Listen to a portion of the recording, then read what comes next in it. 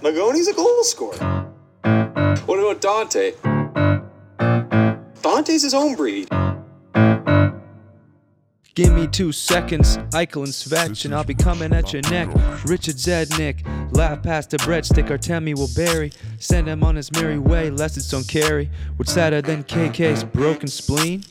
Leafs fan with hopes and dreams. Rink Moose is back for season 3 with hot takes like you wouldn't believe. I'll block shots. I rescind that. You've never blocked a shot for me. Now let's turn it over to the host of the show. His character's high, but his skill level's low. Kid back checks like you don't even know. Championship flow, Jonathan Quick is a schmo. Yeah. Oh, hello there. Tis the season. Last year was like treason. Stanley Cup, more like a COVID cup. The year of Cooper was more a big blooper, like Ferris Bueller in a brand new cruiser. Now my car is a star, moves like a sports car. He can sauce like a Boston crisscross like Art Ross. He's peanut butter smooth like Quinn Hughes, and a work of art like that upstart Carter Hart.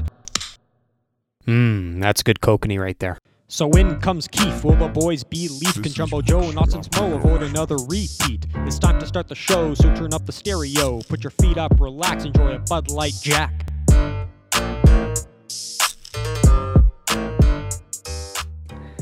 Greetings and salutations, and welcome to Season 2, Episode 6 of the Rink Moose Hockey Podcast.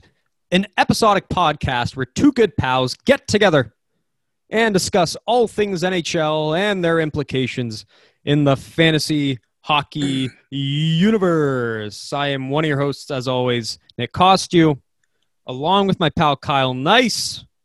Kyle, how are you doing watching the Ottawa and Montreal game right now? I'm doing just great. Montreal just scored. And let Joe hear this from me first. This is the official start of the Montreal Canadiens run of wins. It starts right now. Wow. Well, we'll get into that shortly on our lead. But without further ado, occupying the rotating third chair this week, first time back in a couple months, the one they call the freezer tarp. Oh, Josh Schechter. Josh, how are you doing on this fine evening?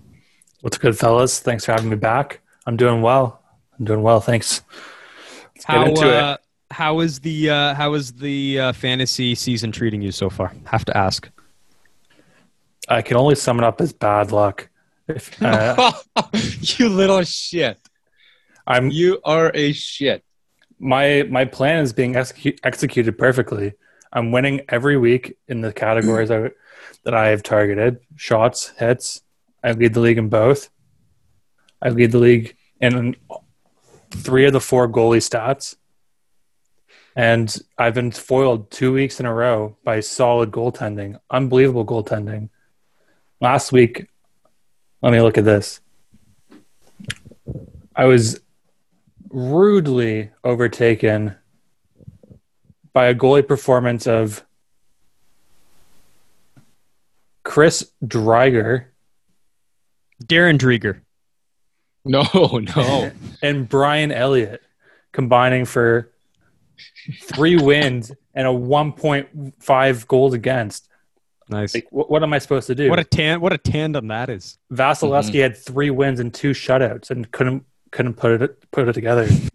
Wow. Well, and that's the, like, I don't really follow your team very much. I just know your goalies. That's really all I know about your team. And if there's one thing I just want to ask you on the subject is what's happening in Boston? Because, like, both those goalies aren't, like, when I look at their, like, stats, they aren't, like, particularly, like, awe-inspiring, you know? Like, what's happening in Boston? Well, I think that's the real question, is what is happening in Boston? They're supposed to be this defensively sound team that,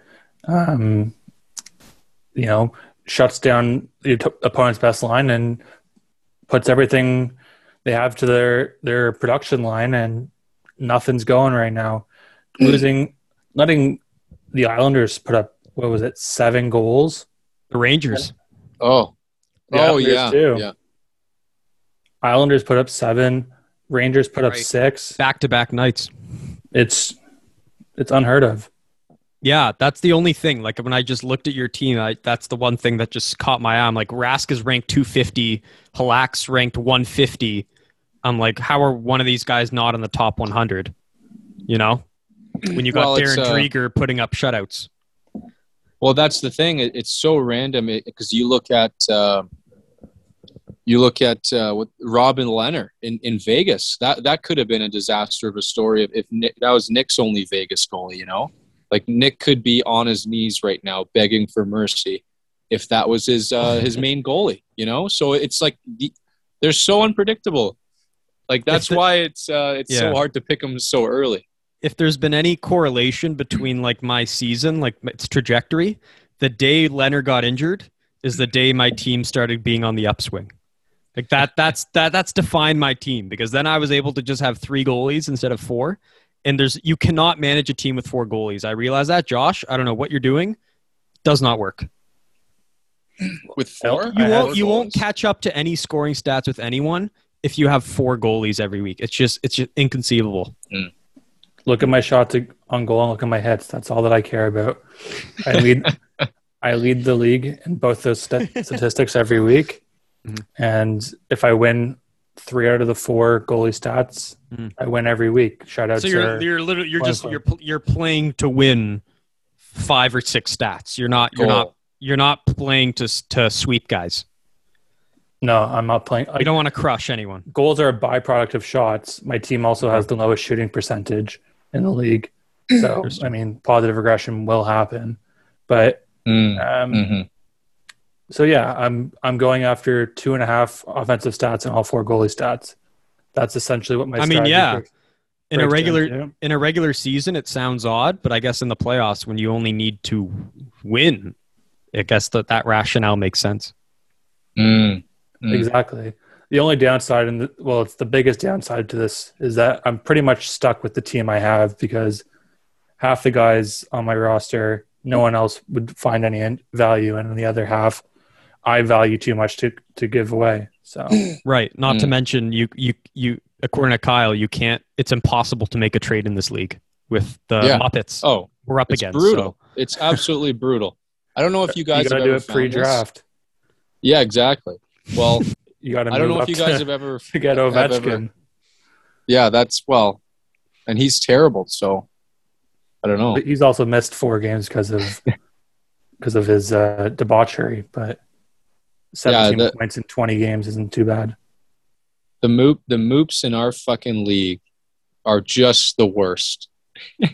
Because you send them a trade and they simply leave you on red. They do the equivalent of R-bombing you. They don't decline. They don't accept. They just fucking leave it there until you take it off yourself. Until you get the picture. Like, it's just brutal. What is wrong with these people, man? I don't get it. If you guys are listening, then shape up here. I find the success happens when you message them as a discussion instead of just sending an offer, because you never. Well, they don't like that either. I've tried that in the past. Maybe I'm just not a good tradesman. Maybe I'm not, because I don't know. Maybe your GM rep is too low. Maybe you built a reputation. I mean, Josh is a fresh face. He has no reputation. People want to deal with him. You've been mucking people up for 4 years now. What's the history of this? I'm unaware. Well, just too many like raw offers, you know. Like if you consider people like to be idiots and you offer them shitty trades, then they don't like you anymore, you know. So maybe I've done one too many of those, like tire kicking trades, you know. But I don't know. I don't know if people remember that kind of stuff. You're too spontaneous. Like you don't enter a negotiation with someone. You throw a deal at their face without even mentioning it. That's not going to win you any friends either. Well, come on. I don't want to get into it. You can't just do that. You can't just here's Suzuki for Lafreniere. You can't just do that. You know why? It's because I'm not a liar. If I explain my position, then they'll be like, "Oh, well, then you're getting the better deal." And I don't like to conjure stories. Right. So maybe that's what I've got to work on, is conjuring illegal stories. I think it's your approach. I think you just literally have to go and say, I want this player. Who do you like on my team? If it's a non-starter, then you move on to the next team. But most people will respond, even if it's their top guy. Everyone has a price tag. Right. Well, I'll give it a shot. How about that? Yeah. Maybe I'll give it a shot with one of you fellas later. Just not for Suzuki. Hey, if you want Ben Sherratt, be my guest. Pass. All right. Well, without further ado, let's move to the lead here. I know Kyle's been antsy to talk about this for a full calendar week now. And I'll start with a report from The Athletic just to get everyone back up to speed. Okay. On Groundhog Day, the Habs beat the Canucks, ending a 2-week stretch that saw them face Vancouver 5 times and take 9 of 10 points, all while scoring at will. That ran their overall record to 7-1-2, and they were all but anointed the division's best team. Marc Bergevin's moves had all worked perfectly, and the relatively small number of skeptics had been proven wrong. 2 nights after that win over the hapless Canucks, the Habs lost to the Senators. No big deal. It was a trap game against a bad team, and they got their revenge in a rematch. But then came a loss to the Maple Leafs, and then another to the Oilers, and soon they'd lost 7 of 8, including 5 straight.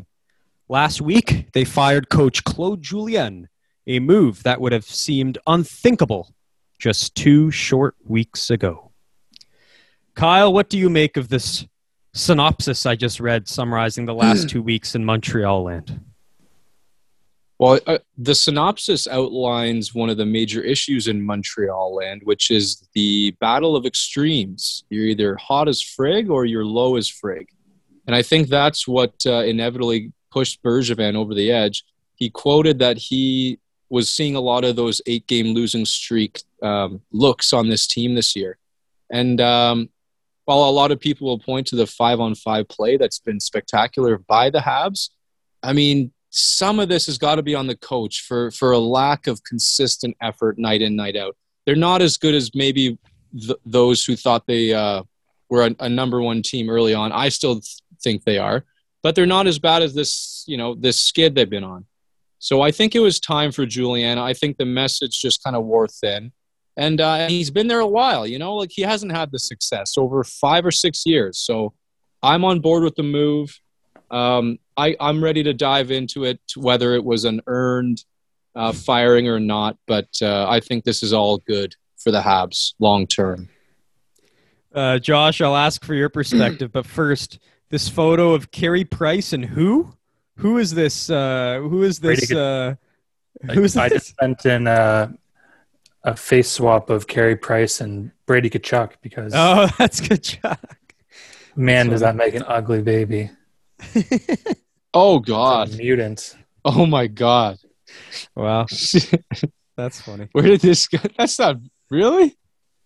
That's crazy. It's Carey Price's mouth, and the rest is all Brady. Oh God, he looks like an alien. So Josh, were you in the pool of people who were stunned like me, or were you like the writing was on the wall, this was set in stone here? I was pretty stunned, to be honest. I thought, if you looked at their numbers, they weren't operating as if they were a bad team. I think they had a lot of bad puck luck. And, if who knows if that goal against Ottawa gets let in instead of called back, what the fortunes would say. But, I was surprised. I don't think Montreal is a contender for the Cup, but I definitely thought they would be a contender for the playoffs. Yeah, you don't think so anymore, Josh? You don't think they're a contender anymore? With the way that Carey Price has been playing, I can't put them above some of the other teams in the North Division. Mm-hmm. Yeah, and after seeing this photo, I just can't. I mean, count me with you, where I was stunned as well. Just because, like that report said, in 2 short weeks, how can you make an evaluation like that? Such a decision with just 2 weeks of play. And to your point, I think he was more a victim of the goaltending, a short window of poor goaltending, than an overall team play. But I don't know. It sounds like the philosophy Bergevin wants is a little different. Like Bergevin wants more of a new school coach, a guy like Keefe that can load up on two lines, play the two top lines more than the bottom two, kind of like the Leafs. Have your Marners and your Matthews line and play them more. Play forwards 20 minutes a night. I think Montreal is the only team in the league that hadn't deployed forwards for over 18 minutes a game, which I think that speaks volumes. So I think he's looking this Ducharme guy. He's a little more of a modern thinker, and I think they're going for kind of what happened in Toronto last year. They're going with the Keefe Babcock kind of replacement here, and I think you might see more ice time out of the big boys. But the Suzuki line and that Tatar and Gallagher line. But again, it's not the Leafs team. I think this team's better equipped to play a 4-line game. That philosophy doesn't really click with this team, and so that has me thinking, well, what can this move do? Like what difference can it make? I was listening to an interview with Eric Engels, who's a Montreal sports reporter, and he was talking about how he was already on the hot seat before the NHL returned to play, because they were sitting in 24th place, and had it been a normal year, they would have missed the playoffs by a landslide. So they were fortunate to have that's like partial Cinderella run, winning the first series, and that apparently secured him a little bit of a leash to start the season and not get canned coming into this year. But I was still surprised given the start they had, and the difficulties they had to overcome with injuries and trades, and all the players they brought in with such limited training camp. I was impressed, but it clearly his voice was being lost in the dressing room. His message wasn't being received anymore, and a change definitely now it seems like it's warranted. Yeah, I just because I was kind of reviewing the regime that he's had over this time in Montreal, and I will make the statement of one of the biggest casualties of the Julien regime has been the death of team creativity for the Montreal Canadiens. Like, I think he kind of adopted this value, this identity, as Nick said, we're a 4-line team.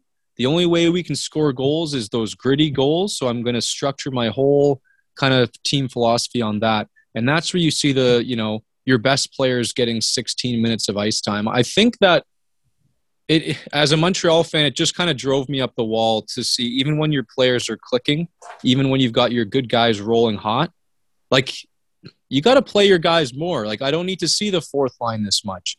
And we can score goals in other ways. I know a lot of people say they don't have a lot of top end skill, and maybe that's true, but they've got a fair amount of skill on there to be able to score some goals in some creative ways. So one of the highlights I wanted to point out was Jonathan Drouin, ever since Ducharme came back, has been a completely different player. If you've watched any of these Montreal games since Ducharme took over, like, he's actually trying plays now. He's putting more shots on the net. Like, it just seems like Julien had really handcuffed and put a leash on this guy.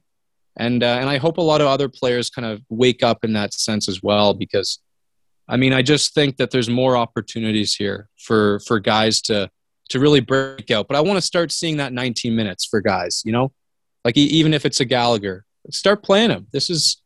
It's no time to be conservative here. Now, what you just said reminds me of another coach who was fired not too long ago, maybe a couple seasons, in another large hockey market, Mike Babcock. He was getting flack for not playing the top guys enough, and it ultimately led to his demise, along with several other factors. But that was definitely a storyline in Leafs land for a while, about how Austin Matthews and John Tavares and Mitch Marner weren't getting the 18, 19, 20 minutes a game, and they were playing that 4th line with non-factors, non-contributors.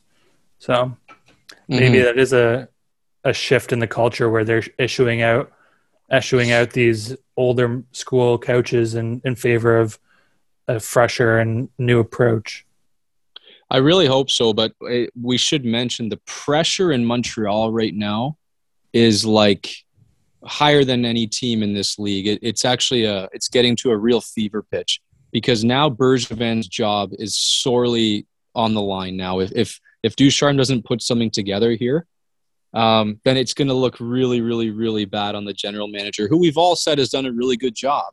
But it really wouldn't matter if things go south here. He's going to be ended up kind of being the guy to blame because this is his guy. Like Ducharme and Bergevin, they are tied together like Keefe and like Kyle Dubas. So, I mean, if anything, that to me could bring a little bit of hesitancy for this change. Like maybe there's just so much pressure that he just feels a little bit scared to try these new things, and he just wants to kind of play it safe. So that's what I'm worried about when it comes to Ducharme. I'm also kind of worried about whether he's got the runway, the room, and the time, the days off to really implement a new system. Like there's not a lot of practice time here. He's doing the best he can by trying to talk to each individual player, but it's not a lot that you can do in the middle of the season under this much pressure. I mean, it's a tough job. It's gonna be hard, and that's why there's so much resting on Price. And yeah, there's a lot of storylines floating around here. Yeah, you know me, I'm a Claude fan. I had him as one of my coaches on Team Canada in 2022. That take has not aged well, but nonetheless, I mean, I still like the guy, and it's a shame to see him go. But this Ducharme guy, based on what I've heard from the Ferraros and the Millers who know him through the World Juniors, say very intense guy. Like he comes off as a really, kind guy, charming guy, in public and interviews and stuff, but very intense, very knowledgeable. So I predict he's going to right the ship. I think Carey Price will get his game back. It sounds like he's working with the goalie coach there pretty hard. And hey, I give him my full endorsement. Ottawa just scored on Price, by the way. So let's see where that leads. I don't know if Josh knows this. I know Nick knows this, but Dominic Ducharme was the coach of the greatest junior team of the last decade. Do you know what I'm talking about, Josh? You're talking about the Halifax Mooseheads? Yes, the greatest junior team of the last decade. I think you're mistaken because the greatest team of the last decade resides in London, Ontario. I knew you were going there. That's ridiculous, and you know it. That McKinnon-Drouin duo of 2013 will never be touched. It hasn't been touched since, and it's just pure hockey lore, that team. So this guy's there. We got Drouin on board. Get the phone ringing for Nathan McKinnon to come to Montreal immediately. All right. Is that it for the Habs? Any last anything else, Dad? It's not it for the Habs. Okay. Did I mention this guy, Jonathan Drouin? Right. Who is, and I don't know, I know I dropped him in fantasy, but if you look at his underlying numbers, his point per game. You already dropped him. Yes, I dropped him. So you vehemently picked him up on Saturday night or the Thursday night. You're like, he's back. Yeah, and you already dropped him? Yes, I did. Okay. What the fuck is wrong with I'm you? in Where's trouble, your man. where's your loyalty? I know, but I know no one else is going to pick him up. That's why. Okay. His numbers on a minutes, like a points per 60 minutes basis, is actually right up there with some of the top guys. Get ready for an explosion. Fantasy hockey news. Tips and tricks. But Pick you're up saying Jonathan Drouin. he just got injured. No, he came back. He's Okay. getting roughed up a little bit, but he came back. And who see, we haven't even mentioned this. Josh Anderson's injured, right? Yes. So who's he Josh. playing with? Who's he playing with that Montreal has lost their most productive player? Like Suzuki I- and Toffoli. Like last week, I think I read a stat like 40% of the goals they've scored have been from Toffoli and what's his face? Anderson. And now they've lost Anderson, who I think is more valuable than Toffoli. So what are they going to do? Agree. What are they going to do, and who's Drouin going to play with, and is it going to work? Well, I'll tell you that this Suzuki thing isn't looking so good. I'll 100% honest. Jonathan Drouin is making plays like left, right, and center. You wouldn't even believe. But Suzuki, like pucks are dying on his stick. I don't know what's wrong with this guy, but he's going through a sophomore slump or something. But pucks are just dying on his stick. But the offense is there for other guys. It's just that duo that we all wanted to click and that clicked in the playoffs. That needs to get going if they are to have any hope, because that is your skill line. If your skill line isn't going, then you can't rely on the Gallagher goals, forever. So that's got to change. It's all on Suzuki right now because Drouin is distributing as good as he ever has. And the other stat I read is apparently it's now been a full calendar year since Phil Deneau's last goal. Oh my God, yeah, that's so like crazy. I'm only mentioning bad things here. Like I don't watch this team. I don't like watching them. They don't interest me. But I'm just reading these stats to you that I just come upon, and none of it's good. Like there's no positive. At least you regress in the right direction. Jake Allen's the only positive, which is wild. And I know that can turn around at any second, as we know, as I would know of everybody. Yeah. Well, so convince me. Like, give your sales pitch. Endorse people out there why this team should be a playoff team. Because the way it looks right now, Edmonton, Calgary, Winnipeg, and them, they're going to fight over 2-5. And one of them's not making it. Okay, why this team is a playoff team? Because obviously you have to have if your number one goalie's going, he's one of the best in the division. Like that's an obvious one. That's an easy one. The defense is tough, a little bit immobile, but they're relatively smart. So that's what they've got to work on with Sherratt and Weber. Like you got to limit those minutes for those guys because they don't move so well. But if you look at the forwards, if you have Nick Suzuki playing like Nick Suzuki played in the playoffs and early in the season, then you've got a great first line of a distributor, an all-around player, and in one of the league's top power forwards. The Gallagher line speaks for itself.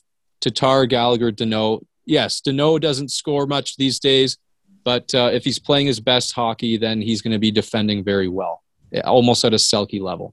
So those two lines can kind of speak for themselves. And then you've got your lower lines of Jake Evans, Yoel Armia and company. And then Kotkaniemi coming up to Foley, kind of rounding out that bottom half there. It's just, you do need that top line to get into gear, but if you don't have that, you still have a lot of balance, and hopefully a little bit more offensive flair with Ducharme. But yes, no, the way it's structured, the way it's structured, you have to have your goalie running hot. If your goalie is not running hot, you have to change a lot of things on the fly, and it just causes a little bit of chaos and mayhem, in my opinion. Have you considered the fact that, go ahead. Maybe this can be the last point, but have you guys considered the fact that Carey Price this year has been given the most help he's ever gotten in terms of nights off in a while? Maybe he operates better when he's the guy, and when he's not sharing the crease with anyone, he can just, he can play a back-to-back, and he doesn't have to worry about getting his crease taken by someone else. You know what, Josh? It's a really interesting point. And if I, based on my history of knowledge, were to guess the ideal psychological scenario for Carey Price, it's on an underdog team where he is like the backbone of that team. Like when I think back to his playoff days against Boston and these teams, I remember what made his legacy so great was the team was terrible. They were getting shelled, and he was their last hope, and he was just standing on his head. I think he relishes that role. And then you've always heard stories about, Price has covered up so many blemishes because he succeeds when he is the guy, like you said, and when the team gives up a lot of shots. So I think psychologically, for him to be on a team that's considered this team should be good, and Price should be good as well, maybe he doesn't operate so well in that space. It's a good point. I will mention one last thing. Should have mentioned this earlier when I led with Julien. But did you guys hear about the Dale Weiss comments? Yeah, I think I brushed up on those, but you're gonna have to remind me. So let me remind you. This is courtesy of Kyle's friends at Bar Down. Dale Weiss doesn't seem to be losing any sleep over the firing of Claude Julien. The former went on quite the Twitter spree following the news, making it clear that he didn't enjoy his time playing for him and that he was prone to making a mistake or two behind the bench each game, one of which, according to Weiss, was taking too many men penalties, and he didn't hold back about it online. First, he just blatantly called the guy out. Quote, willing to bet there won't be as many too many men penalties, end quote. Then things got a little more interesting. After Bruins reporter challenged Weiss, the latter doubled down on his original comment and even went as far as insinuating there was mayhem on the bench when it came to Julien choosing his lines. Ha ha ha, the guy never called what line was up there, was never any idea who was going and who wasn't. It was mayhem. So yeah, there's his 2 cents on the Julien firing. Sounds like that house league coach, that dad who just didn't know what was going on, and he'd be just stunned every game. Am I right, Kyle? Yeah. The senile old man coaching the house league team. Oh my God. I remember some of those days when it was like that. It was mayhem. No one knew who they were going. So you all look at the coach, and then he grabs one guy's jersey and he just throws them on the ice. I was like, oh fuck. Yeah, that's when you know the team's desperate. You want to know my take on those couple of quotes? Really, really gutless play by Weiss there. Really gutless. Kicking a guy when he's down. That is just not cool in my opinion. Like, he just got fired. Obviously, he's going to be on the prospective job market, as they say. And this guy is just calling him out on this, like, honestly, half-ass criticism. Like, this is kind of lame on Weiss here. Where is Dale Weiss now, anyways? I could not tell you. Could not tell you. I got to think he's not in the league right now. Otherwise, don't just comment on another coach, if you're in the league. Yeah. No, I could be wrong. Yeah, unrestricted free agent, so just no one wants his services. So there you have it.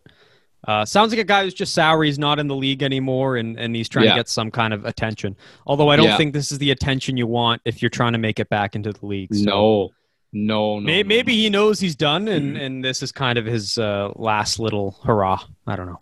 He's probably sniffing around Europe. Yeah, who knows? I want to see his face matched with Brady Tkachuk. I think that would be my God. Right. That would be the thing that should never have come back to life. All right. Well, speaking of Europe, that leads us to topic number 2. The news story that was originally in the lead until the Julien firing came up. And that was Artemi Panarin making the news, the bread man.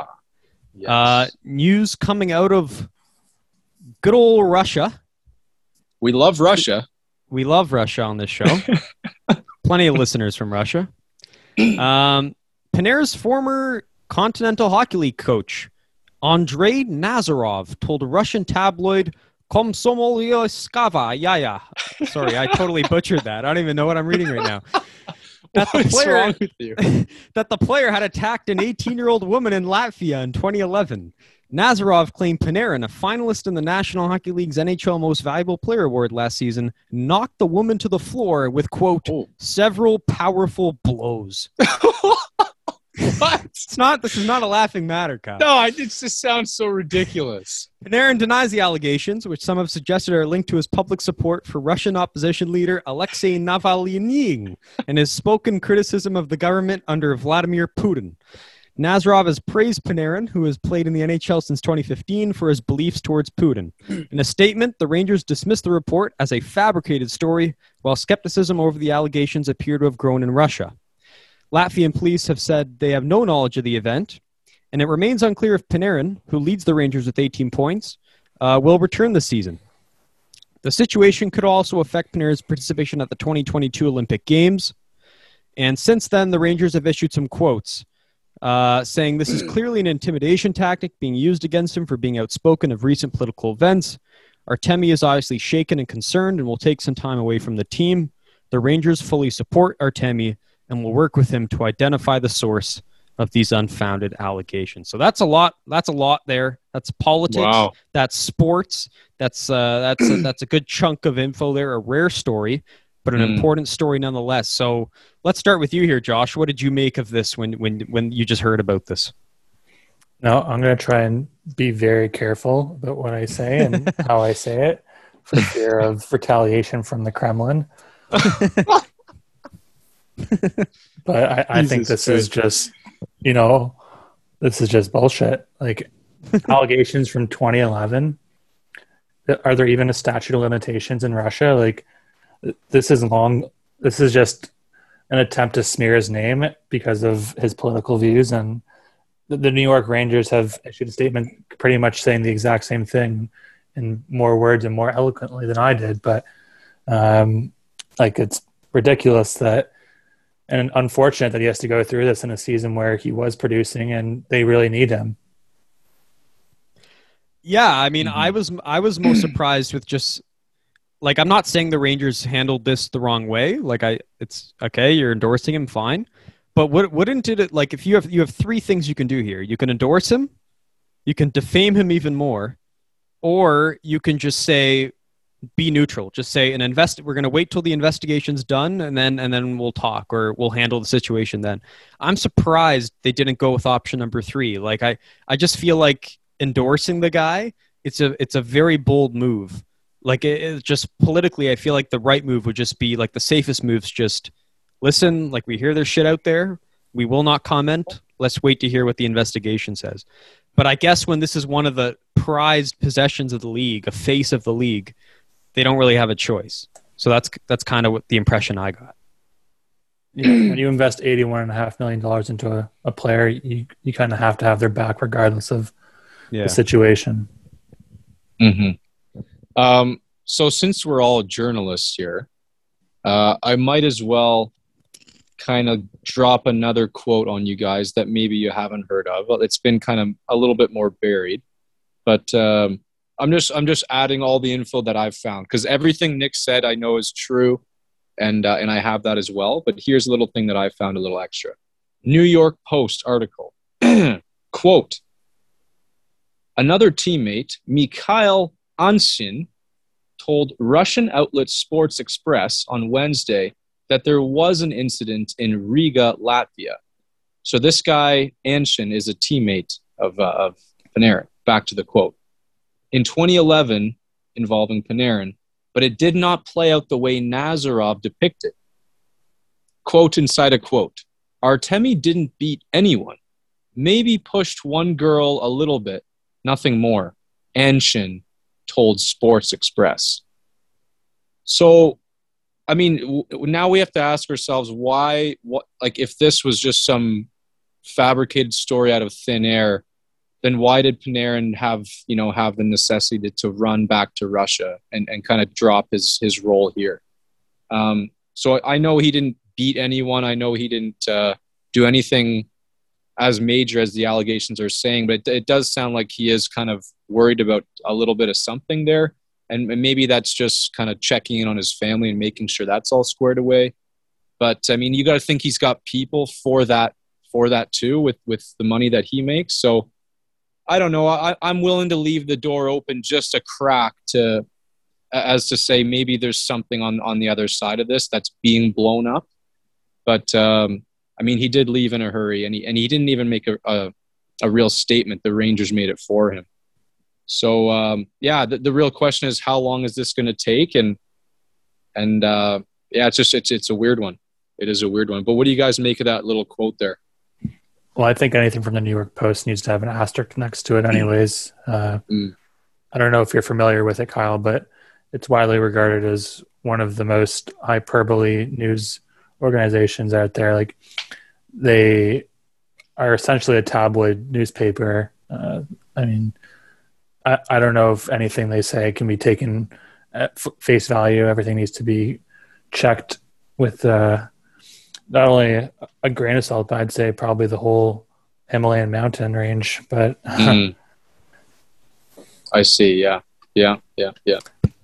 And from the quote, just a translation error where, pushing her around a little bit could have been anything in Russian.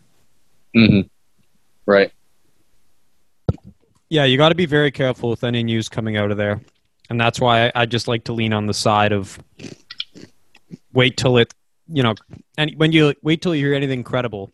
But my opinion is, like, he will take care of this. Whatever happened, it will get. He has so many powerful friends. It will get. This will all go away. We won't think about this a year from now. I'm sure he will be just fine. I'm sure he will play at the Olympics.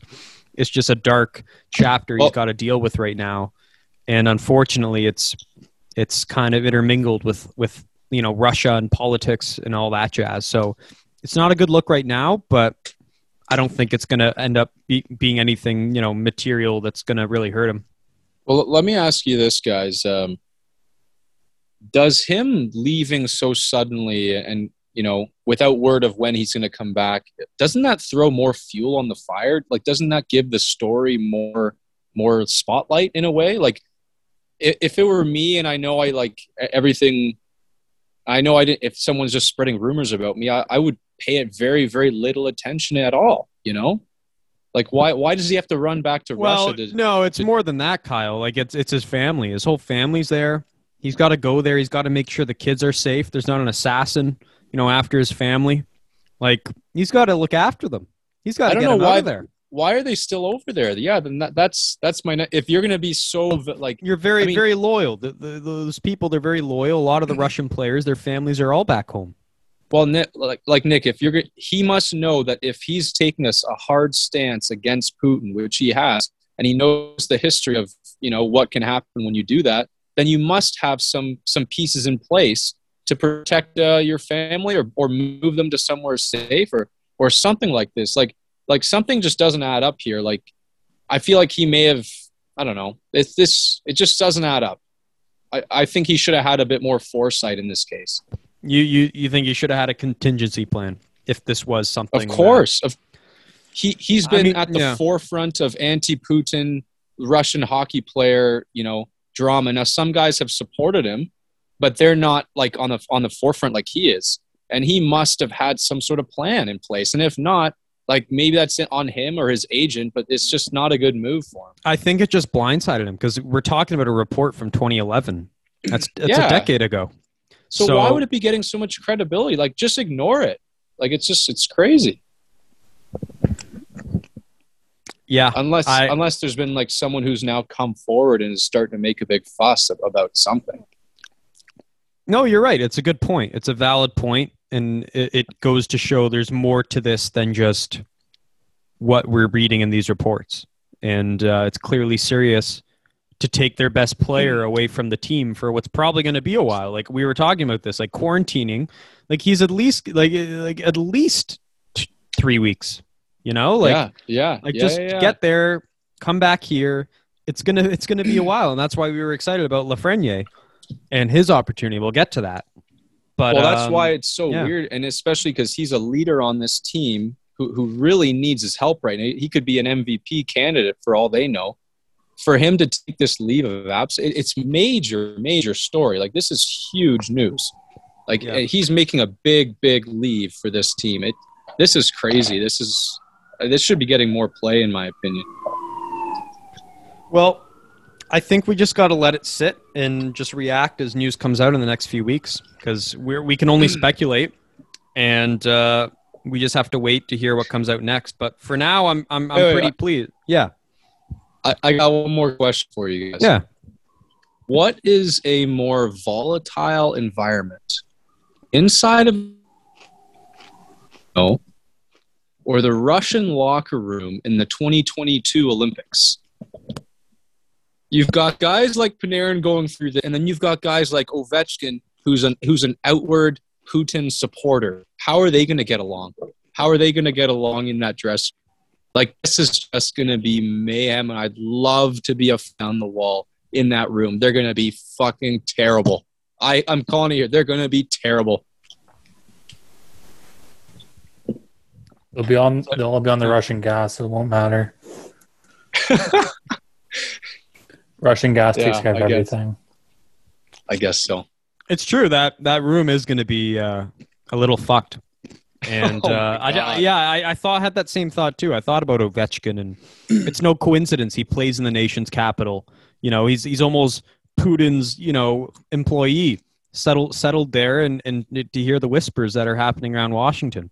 Exactly. And then like the second best Russian player in the league is a big advocate of the anti-Putin movement. So it's fascinating, and that's a good point. The team already looked bad on paper, like, you know, defensively and whatnot, bottom 6.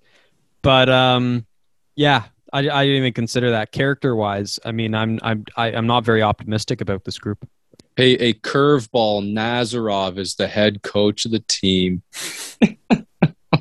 Nazarov? Oh yeah, yeah, that'd be good. No, I'm kidding. They wouldn't do that, I don't think. Or they would. Who knows? That would be funny. Holy shit. Dylan Cousins is fighting. No way. Who's he fighting? Lindgren on New York. Good tilt. Really Honestly, good tilt. Really great good character tilt. move. Great character move by Cousins. So I did see Will's brother the other day. Apparently, I got more details about this fight in Kingston. Yeah. So apparently this Cousins guy, he was getting beat so bad. His like only recourse was when he finally got the guy down, this kid he was beating up, he started like pulling his hair. And that was his move. Pulling the kid's hair out. I'm not buying that. That was his move. He got his ass kicked, and when things got desperate, he went to the hair pull. I am not buying that. Well, that's from that's just what I heard 2 days ago. So here's your update. That's ridiculous. Alrighty, moving on. By the way, Josh, this was like a homecoming story where apparently Cousins was sighted here at Queens Hoco, and he got into a tilt with one of my friends' friends.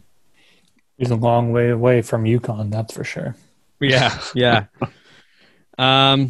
Okay. I don't particularly.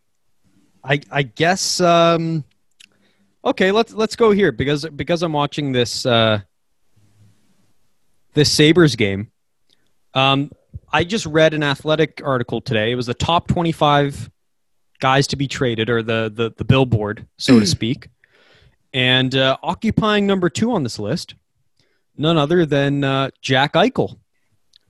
So I'd like to open this can of worms, Kyle.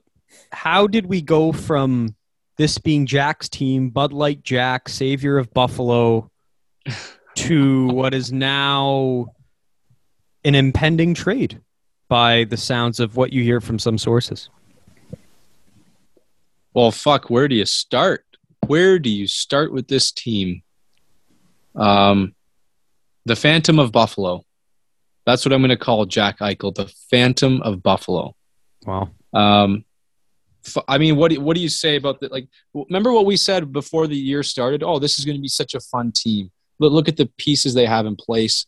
Like, Buffalo may not make the playoffs, but at least fans will get their due kind of enjoyment. And it hasn't happened. Like if you look at this team, they're so bloody boring to watch. They play such low event hockey. It's actually unfathomable how shitty they are. You had Taylor Hall come in simply to do one thing: put up points next to Eichel, maybe get a bit more dollars on the contract next time he signs, whether that's in Buffalo or elsewhere, whatever. That didn't work. You got Eric Stahl coming in. The guy looks like a fucking dinosaur. That hasn't worked. You have Dahlin with a slow start. Your goalies aren't making saves. Sam Reinhart's been your best player. Like, all this talk about Eichel, and he's played unmotivated hockey, in my opinion. Like, the guy has been, for the most part, very uninspired when I've watched him. 2 goals, 14 points in 17 games. It's not because he's got a lack of talent around him. It might be because of Coach Ralph Kruger not knowing how to manage this team. But it's just all bad news in Buffalo. It's becoming so laughably bad that I want it to get worse, because I want things to just blow. I just want things to explode in Buffalo. And I cannot think of a worse run of years than what the Buffalo Sabres have had in this decade. It's been crazy, and I don't know how anyone is still like outwardly a Buffalo fan. This is a disaster. This is a wreck. This is the Edmund Fitzgerald. This is awful. They're cursed. Like, I think it's a curse. And it's not a good look when you consider like that whole story with the Ralph Kruger. Eichel claimed he got injured. Like Kruger said Eichel got hurt during the warm-up in one game and his injury was not related to skipping the morning skate. And then Eichel said he got hurt in a different game, not during the warm-up. So like you got media reports basically contradicting one another. You got Rasmus Dahlin giving a post-game interview where he's depressed and he's talking about how this team is like a failure and how they need to right the ship. Like everything you're hearing is just so negative, overwhelmingly negative. You got memes of Jack Eichel looking like Marv from Home Alone. It's not cool. So nothing's good, and I agree. I think you're getting your wish. And they're losing 3-2 right now with 10 minutes left against the Rangers. So it's fascinating, and it's a shame. Joseph Camilleri, of course, friend of the show, asked me, if you being the LA Kings fan, would you welcome a Jack Eichel trade? And honestly, I was kind of mixed. Like I said, I would like him because you don't often get a generational star in a trade anymore. Like it just doesn't happen. But I also don't want him because it'll take a pretty penny because, it took quite a bit to get Pierre-Luc Dubois. And in my opinion, Eichel is leaps and bounds ahead of Pierre-Luc Dubois. So what would the asking price be there? Like Byfield, a first in Aiden Dudas? I think that would be a fair deal. Yeah, exactly. Like that's fucked. And watch out for your 2022 first, because that's going to be the killer draft. Yeah, like, I still want my Shane Wright lottery ball. I can't lose that. Yeah, yeah, it's crazy. But from what I'm hearing, it sounds like the Rangers are the front runners. I'm sure you've heard that little report. I don't know how accurate that can be and how much we can lean on that. But what does that deal look like? Like, if you're a Rangers fan, are you dealing laugh for Eichel 1-for-1? Is that something you would entertain? I don't think they would because it's just too early to make that call. But yeah, they are definitely in the driver's seat for that deal, and it makes sense given of course they need a center. I mean, Ryan Strome is not a top 6 center in my mind. So if you were predicting here, Josh, would you say Jack Eichel will be traded by season's end, or is this just media, just to get some clicks? Well, I think given how the cap is flat and no teams have any money, it's going to be difficult to form any packages that would take on his salary. In a hypothetical, I think there could be. If I was New York, I would seriously consider taking him for Lafreniere. Like, you get the known commodity for an unknown commodity, especially given the timeline of some of their players. Panarin is still under 30, but he's not going to be, the guy. He's not going to be the guy for another 5 years. I think their timeline is different than Lafreniere's timeline. And same with Kaapo Kakko. Like, where has that guy been? He still has some trade value, I'm sure. Oh yeah. Yeah. I mean, if you're that's the thing. If you're the Rangers, you kind of can think about it like this. If Laff ends up being on the Eichel territory in terms of his talent, then that's kind of the ceiling that you'd hope he would get to. Now Eichel's already there. It's a guaranteed commodity, and he's a center. So if I'm the Rangers and I want to just put my rebuild on, like, all right, we're good, we're ready to go, it's something you have to consider. Would I make the move as the Rangers GM? No, because I'm a Laff fan. But I think it's something you have to consider. And talk about a marketable star, like Eichel is as American star as they come in the capital of the United States. It's just it just makes a lot of sense there. But that's the thing I will say. I think it's inevitable now. Eichel will be traded. Like, I don't think this is media hype at all anymore. Like, think about this, boys. We haven't seen Jack Eichel play a playoff game. How sad is that? That is just that's unthinkable. That can't go on. A player of that caliber, It just cannot go on. This will happen, and I think eventually, sometime soon, if this losing streak keeps going, he's going to ask for a trade. And then you ask yourself, when is the last time a captain, and not only that, but a young captain has asked for a trade out of his city? That is just unheard of. I'm not sure it's ever happened. But, no, go on, Josh. Oh, I was just going to say, they better make a decision quickly because in 2022, his full no trade clause kicks in, and then the decision isn't theirs, it's his on whether he wants to leave to the team that they have a deal with. So if they want to make a trade that's best for them, it'll have to be during the season or before July 1st of the new year. Otherwise, they're going to be at his will as to where he wants to go. And you know what's a crazy poetic injustice with this all? I heard someone debating, have you ever heard of a player in this last decade who's come to Buffalo from another team and overachieved? It may have happened to one guy. His name's Jeff Skinner. Happened for 1 year. He got 40 goals, and now he's got the worst contract in the league. Now, if you flip it the other way, have you ever heard of guys leaving Buffalo and overachieving? Yeah, how about Ryan O'Reilly? How about that guy? Like, it's just Buffalo seems to be like, I thought Brandon Montour was a good defenseman. Not in Buffalo. Colin Miller, not in Buffalo. Taylor Hall, not in Buffalo. Like, what is going on with this team? It's crazy what is happening here. It's just, this is a cursed franchise. There's no, like, at least Ottawa is shit, and they have a lot of great, exuberance, youthful exuberance, a lot of talent, just fun to watch, but nothing in Buffalo. A wasteland. God, it's just so sad. I can't handle it. Kyle, when you said that, the first thing I thought of was the 06-07 Sabres, and I don't know why, but that's immediately where my mind went to, because they were like my favorite team to play with in NHL 07. Right.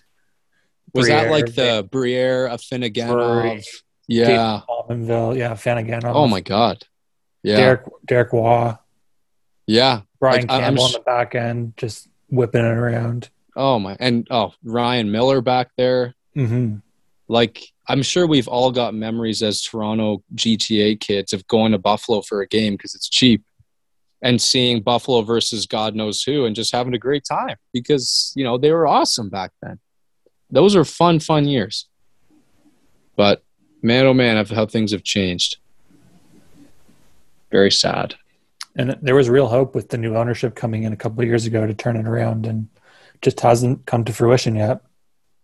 Yeah, and I mean the Pagulas have put money forward. It's that money's not been the issue. They've done their part money wise. It's just I don't know. Culture too. I think. Yeah, I think we've all seen teams throw money at players, and for the most part, it doesn't work out. But it's about that culture, right? We've seen teams that haven't been spending to the cap that have succeeded. Mm-hmm. You got to ask yourself what's differentiating them, right, outside of the spending, right? Yeah.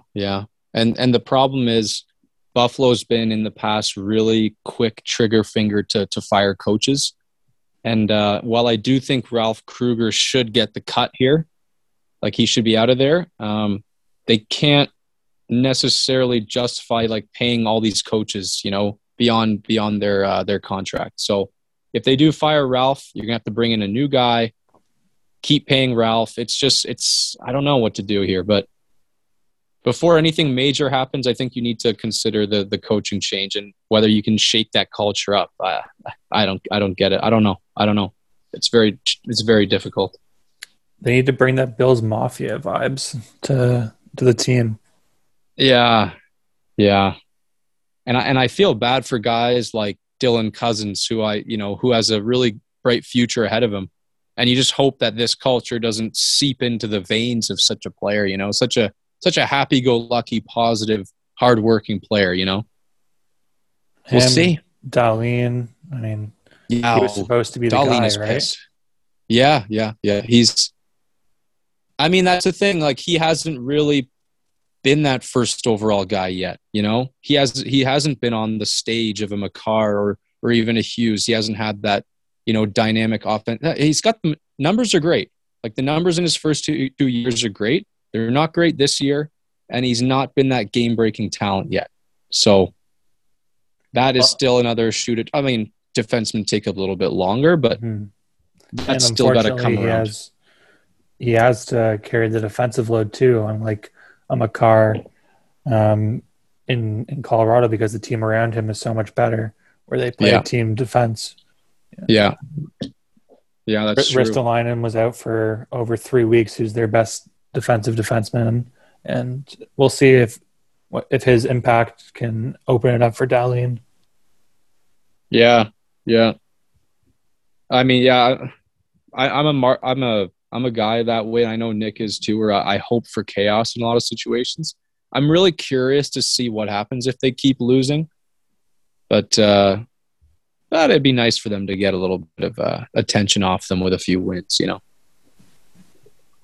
But we'll see.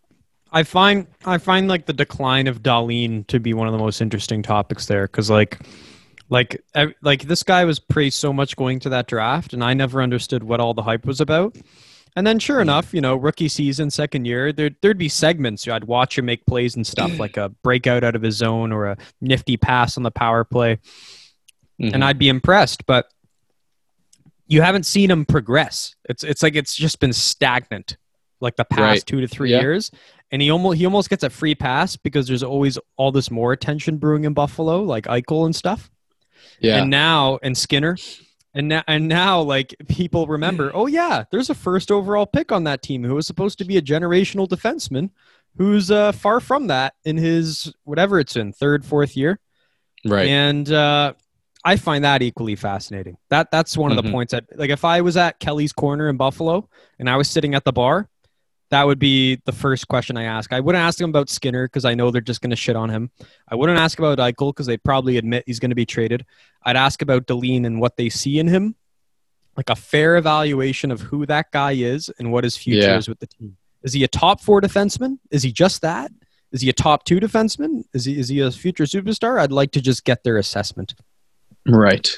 Yeah. Maybe he's the guy we should be thinking about trading then. Because I think, one, his salary is much more easy to digest for a team, and 2, defensemen are late bloomers, so there's probably a team out there that's willing to pay for that number 1 pick price to get a guy who, in their mind, might not have yet reached his full potential.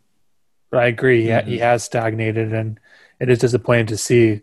I still have fond memories of him kind of dipsy doodling at the World Juniors, and everyone was in awe of his skill. Just hasn't translated thus far. Yeah, and it must be like such a weight on this guy too. I'm sure it is. But hey, that's the nature of being a first overall pick. You get drafted by a shitty team, and you have to be part of that solution. That's just how it goes, you know. So it's not like he's facing anything new. So. Yeah, it is something to monitor. Buffalo is a really shitty organization. I mean, when you have players who flat out quit and just leave money on the table, like who is the Swedish player who was on the Blues a couple of years ago? Not Sobotka. He left like $8 million on the table just to go back home. I heard about that. Berglund? Patrick Berglund? Yeah, I think so. Which is just crazy.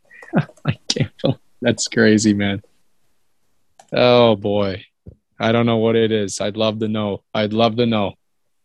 And yet you're the guy, Kyle, who when I asked, would you rather be drafted to Buffalo or one of the 3 Californian teams, you always answered Buffalo. So I stand by that. No, I stand by that. What do you think of that answer, Josh? Is he full of shit? Sorry, can you say that again? I was looking at Berglund. Kyle's prospective prospect in the NHL draft. Mm-hmm. He's an okay player. He might get drafted in the 7th round. Mm-hmm. No, I'm better than that. And a multitude of teams can pick him, of course, 31 teams. And he has the choice. Let's say he had the choice between Buffalo or one of the 3 California teams, he would prefer to be drafted by Buffalo. Do you think that's nonsense? I think that's absolute nonsense. The lifestyle alone would be a draw to go to Southern California. Like, Kyle, I know you like chicken wings, but they have Buffalo Wild Wings in all 3 of those cities, so you're not missing too much. Well, can I justify my position? I'd You like try. to do, yeah. Okay. I'll take you back to 2017 to the Colorado Avalanche, who posted up a 44-point, one of the worst seasons ever. And that's when all the Duchesne drama started. Nathan McKinnon went on to quote, as bad as it was here, wouldn't you love to be the guy that's part of the solution? Like, that's what would be my motivation for all these Buffalo players, is that you are going into such a dire situation. Wouldn't you love to be the hero or part of the solution that brings them out of there? Like, whoever brings this team to the playoffs, whether it's Eichel, Dahlin, whoever, you're gonna get a statue for making the playoffs, for Christ's sakes. If you do any sort of damage there, you're gonna be a national hero in these guys' eyes. Like, that's what you have to look at. If you play well in LA, great. LA's already a storied franchise in the last decade. But Buffalo, hero status immediately. That's my perspective on it. Interesting. So you like the That's quite pressure. a fantasy. You want the pressure of you seem too positive. What happens if it doesn't happen? What happens if you don't fix the team like Dahlin? This sounds like an NHL be a pro. Like, just turn off Yeah. your Xbox and go to sleep, Kyle. Yeah. Well, yeah, you have to be confident in yourself, right? Like, at That's least what you have to be. if Trevor Zegras slips in Anaheim, no one's going to know anything, and he's still going to get a nice cushy contract. He's going to get a nice beach house, and that'll be that. No pressure. I know, but Nick, we are at the center of the hockey universe. Not only us in the GTA, but us as hockey fans. I couldn't tell you if I've seen a Ryan Getzlaf game in my whole life. If Trevor Zegras ends up being a Hall of Famer, I won't watch him play. And half the people I know won't. That's the difference here. Like, Buffalo, you'll play Toronto all the time. You'll get media, like, you will be a hero. You'll be a star. You will disappear in California unless you win a cup or something. You will disappear. Well, isn't that the goal in Buffalo, is to win a cup? How are you going to turn them around if you don't win? Well, anywhere So in you this go, hypothetical, you'd be winning the cup, right? Wherever you went. well, I don't know. Those three California teams are pretty shit too, and you have to have the confidence that eventually your team will figure it out. Really, you wouldn't want to be on Anaheim or LA coming out with all these prospects? No. Well, again, that'll make me just, I don't know. No, I'm going to stick with what I said. You'd rather win in Buffalo. That's the end of it. If you assume you're going to win anywhere you go, then you'd rather win in Buffalo. Wouldn't you rather go to a franchise like Arizona and take them out of the turmoil that they've been facing the past couple of months? Save them from the embarrassment that's different. of drafting a predator, and that's different. I don't like Arizona. did you guys see that he what's his name? I don't even want to say his name. Mitch Miller. He was interviewed and tried to do like a redemption story, and the family was just like we don't fuck with you right now. That's great. That's I mean, great. as I it love should that. be. Like, it's purely to make amends, not for like what he feels, but because he realizes his career is over. This guy should never play in the league. Him and that fucking rat D'Angelo should never play in this league. Go to the KHL.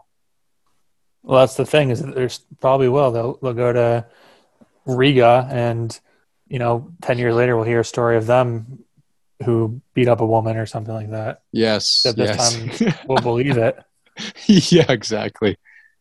Exactly. They'll be speaking Russian. They will never come back here again.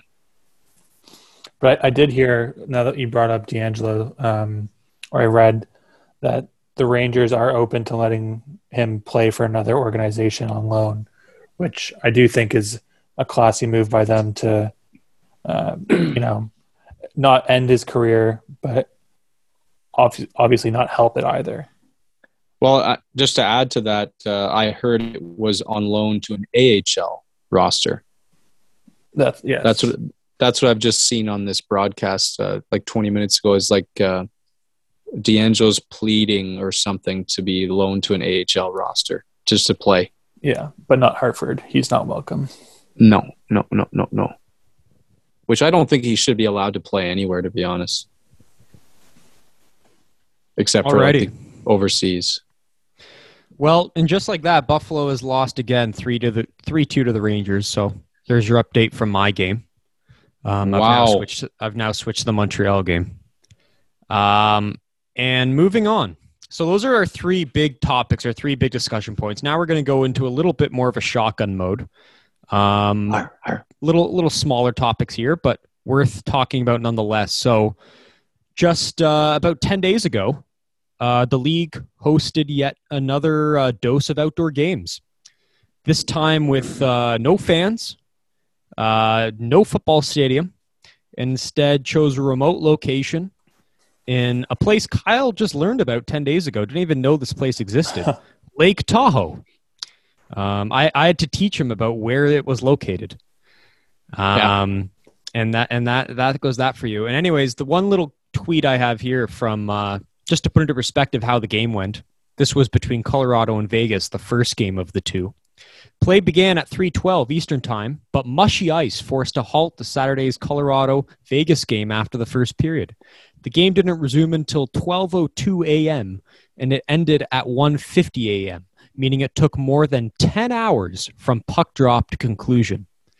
The 8-hour-plus delay led NBC to move the final two periods of the telecast to its NBCSN cable channel rather than preempting Saturday Night Live at 11:30.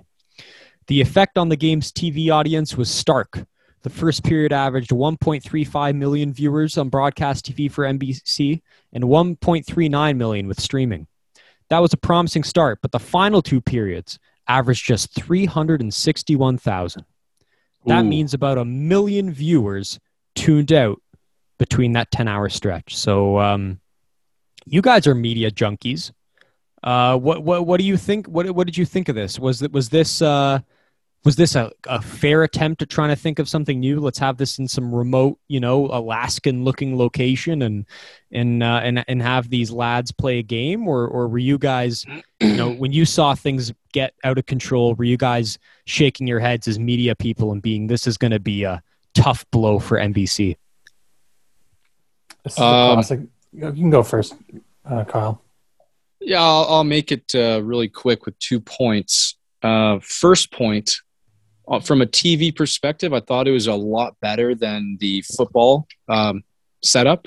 I just thought that the backdrop was just added a really neat element, and just the scenery in general. I thought that was really cool.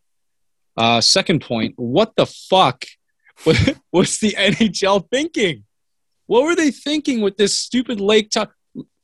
When you said where Lake Tahoe was, the fact that it was so south just blew my mind.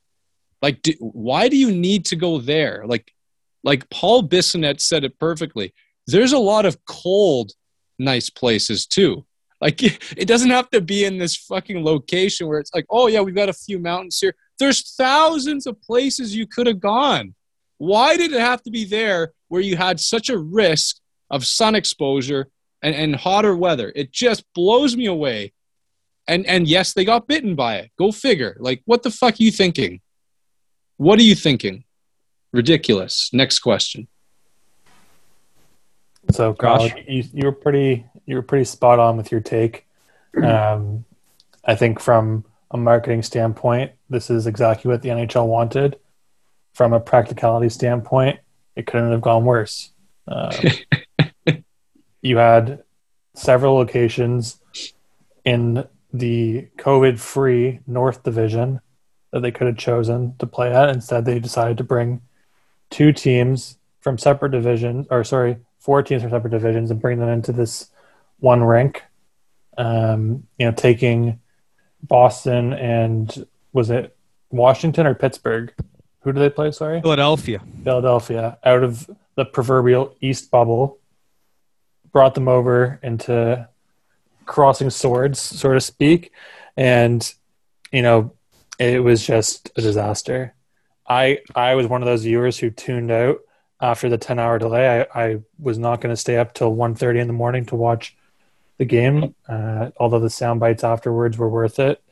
Hearing Pietrangelo when McKinnon was coming down the wing was pretty cool. Yeah. Another thing. It made. Go ahead, Kyle. No. Go on. No, it made for good TV. Like Kyle and I were at the same location, and it was a fun watch, and it looks great at night. They shouldn't have scheduled these games during the day. Like, just play them at night. Like especially with the weather situation. Like, mistake number 1, of course, was the southern climate. Mistake number 2 was trying to drop the puck at noon. Hottest part of the day. It looks better at night. The lighting just looks amazing on those Nordique sweaters. Like, it was just a much better look at night, and they should have just done that, and that way they could have avoided the whole mess. I mean, it really made no sense. You're going to get more viewership at night. Like, I don't care if you got to compete for Saturday Night Live. Like, make it happen. Well, so at night you can't see the fact that they're playing on Lake Tahoe, and that was good. Yeah. Good. That was a big part of it. It. That's a big one, right? So I guess that's why they do the football ones at night, because you don't really care about the stadium. Mm-hmm. So you're right. I mean, that they do have a history of successful outdoor games. They played in California twice, I believe, with no issues. Ice is always going to be a problem with outdoor games because there's no temperature regulation. You can only do so much underneath it and in between periods to keep it playable. But I think the NHL got everything they wanted out of this event, the spectacle. They got not only did they get the games, they got extra media attention because of the postponement. People were questioning the decision, and ultimately, I think they went with the any press is good press mentality, and we're happy with it. I will say my last story on the topic is that Nick and I were in a restaurant in Calabogie, and we had noticed the delay was on.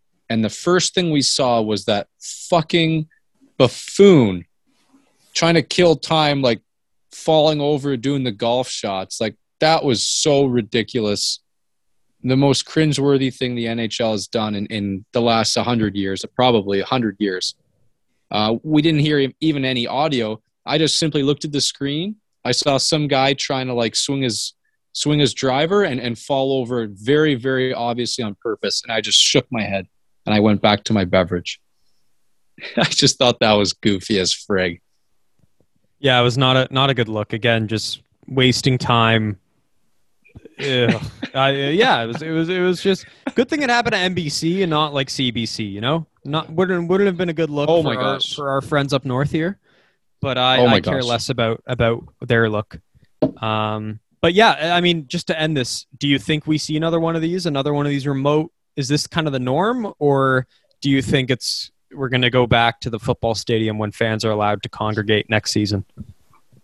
I think we're going to see more outdoor games. I think the NHL really likes the idea of having both, where they get the spectacle, and I think Lake Louise is going to be a real option in the next couple of years, just based on the feedback they received from fans and media. And then stadiums, it's all about the money, right? If you can pack 100,000 people into a game and quadruple your gate, you're going to do it every time. Yeah, I'm with Josh here. I think a mix of both could work. Perhaps specifically, you could use the States, and in the States, you could use the football formula, get that gate revenue, get those ticket buyers, And then in Canada, where you can really rely on, eyeballs on the screen, maybe you can do that Lake Louise. Maybe you don't need to have, so many people watching. Maybe I think that could be a good formula moving forward. I can't believe that they didn't do it at Lake Louise to begin with. It was, I know. It was the clear choice. It had the temperature. It had the scenery. It had no COVID, which is, I think, still should be a major consideration when they do these type of things. Mm-hmm. Yeah, it's wild. I think, guys. Yeah, go ahead. I think maybe the why they didn't go with the Lake Louise and they chose a Tahoe was because let's be honest, they're trying to get the American viewers as much as they can. And I think they can really identify with Tahoe rather than this Canadian wherever it is kind of thing, in their eyes, that is. For sure. And that's always been Bettman's MO, is to favor American expansion over the Canadian diehard base, because he knows they're not going anywhere. And, he's been successful in some places and he's been not so successful in other places. But in order for the league to survive, they need the U.S. market. I saw a post on Instagram recently about salaries in the NHL 10 years ago. The highest paid player was around $10 million. Highest paid player this year is $15 million. In the NBA, the highest paid player 10 years ago was around $24 million. This year, it's $43 million. So, oh my God. The salaries are going up in every league except for the NHL. And it's up to Bettman and the rest of the owners to figure out a way to make that the game more appealing to other people who might not know about the sport and would be interested. Mm-hmm. I think from that perspective, growing the game, that's why they do the things in China, and that's why they do the European road trips and stuff like that. Like, it's all about growing the game. Mm-hmm. If it was for the players' interest, they would never do it, because it's obviously not in the best interest of the players to be traveling unnecessarily. Right. Yeah, I agree. I will not comment. I'm just flustered right now. I've lost a shutout with 12 seconds left in the game, so there you have it. Oh God. That'll put you down. That's a bad feeling. That will put you right down. Yes, sir. Okay, moving on. Question for you, Kyle. Did you watch the Sportsnet Mike Babcock interview last week?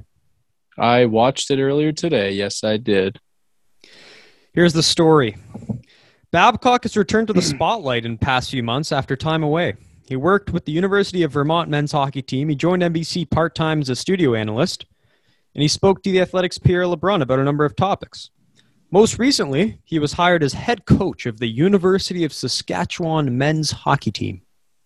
Last Wednesday, before the Flames played Babcock's last team, the Leafs, Sportsnet aired a sit-down interview conducted with Christine Simpson. While Babcock might have been looking to clear the air, he instead came off as defensive and at times didn't really put the onus on himself for what transpired.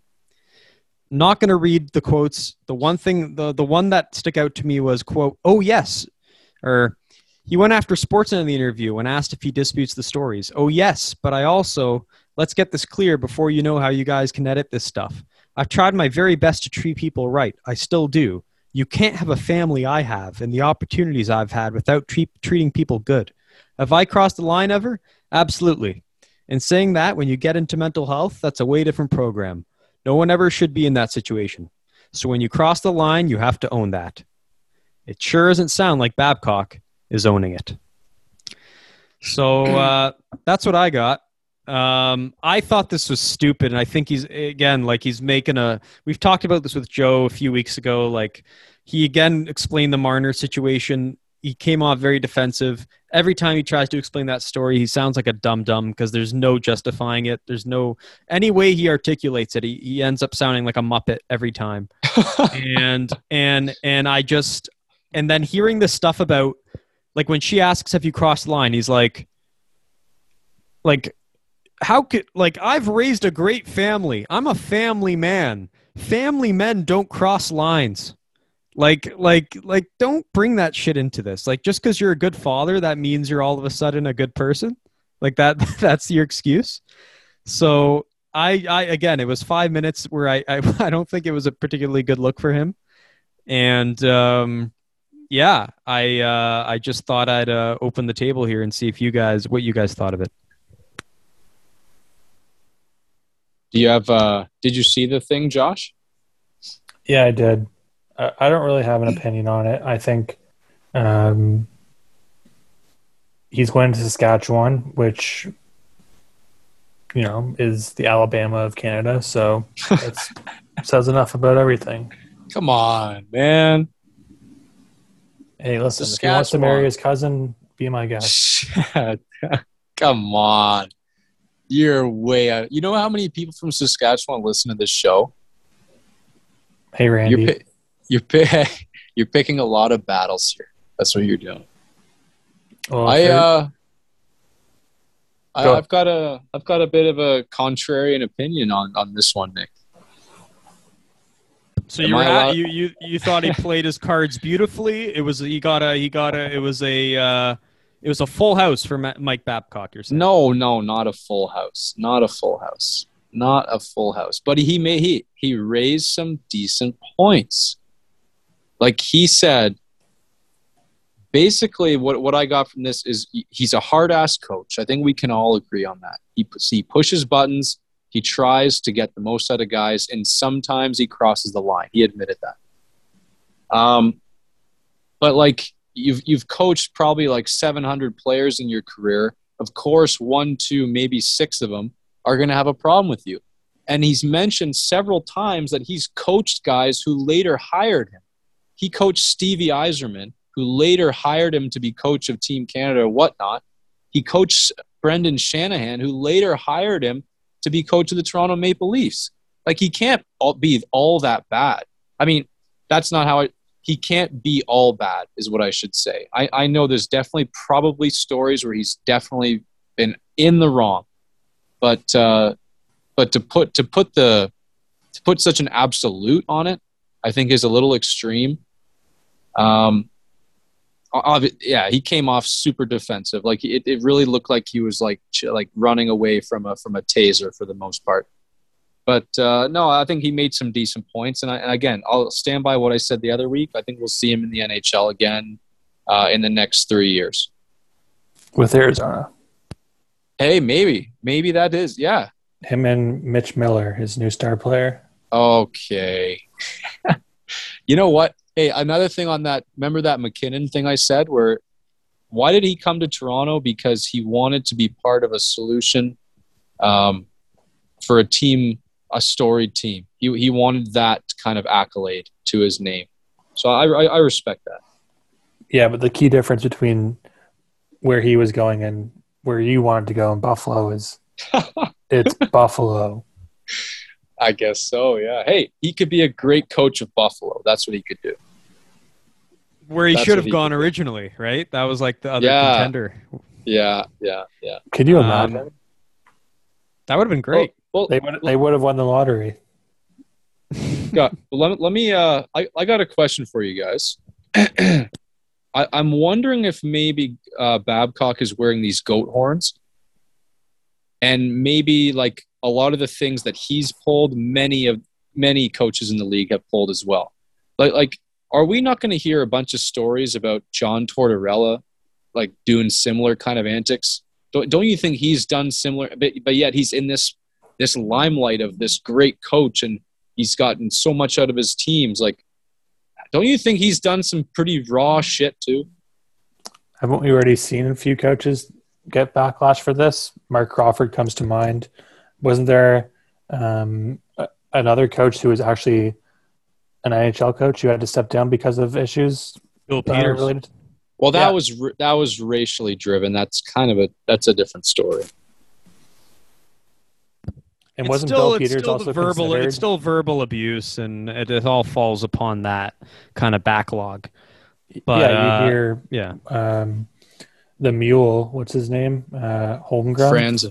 Franzen talking about having nightmares when he thinks about Babcock. Like that's a lasting mark that he left, and that definitely crossed the line, not once, not twice, but consistently. And as a coach, you have to recognize your behavior, right? Even if people aren't going to say anything, it's an awkward position when you have that power dynamic, right? Mm. Well, I'll counter with this. I bet you Jonathan Drouin had nightmares of John Cooper with his time in Tampa Bay. Now let me paint that picture for you. You're a third overall pick. You've got all the confidence in the world. John Cooper invites you into his office in your rookie year, sits you down.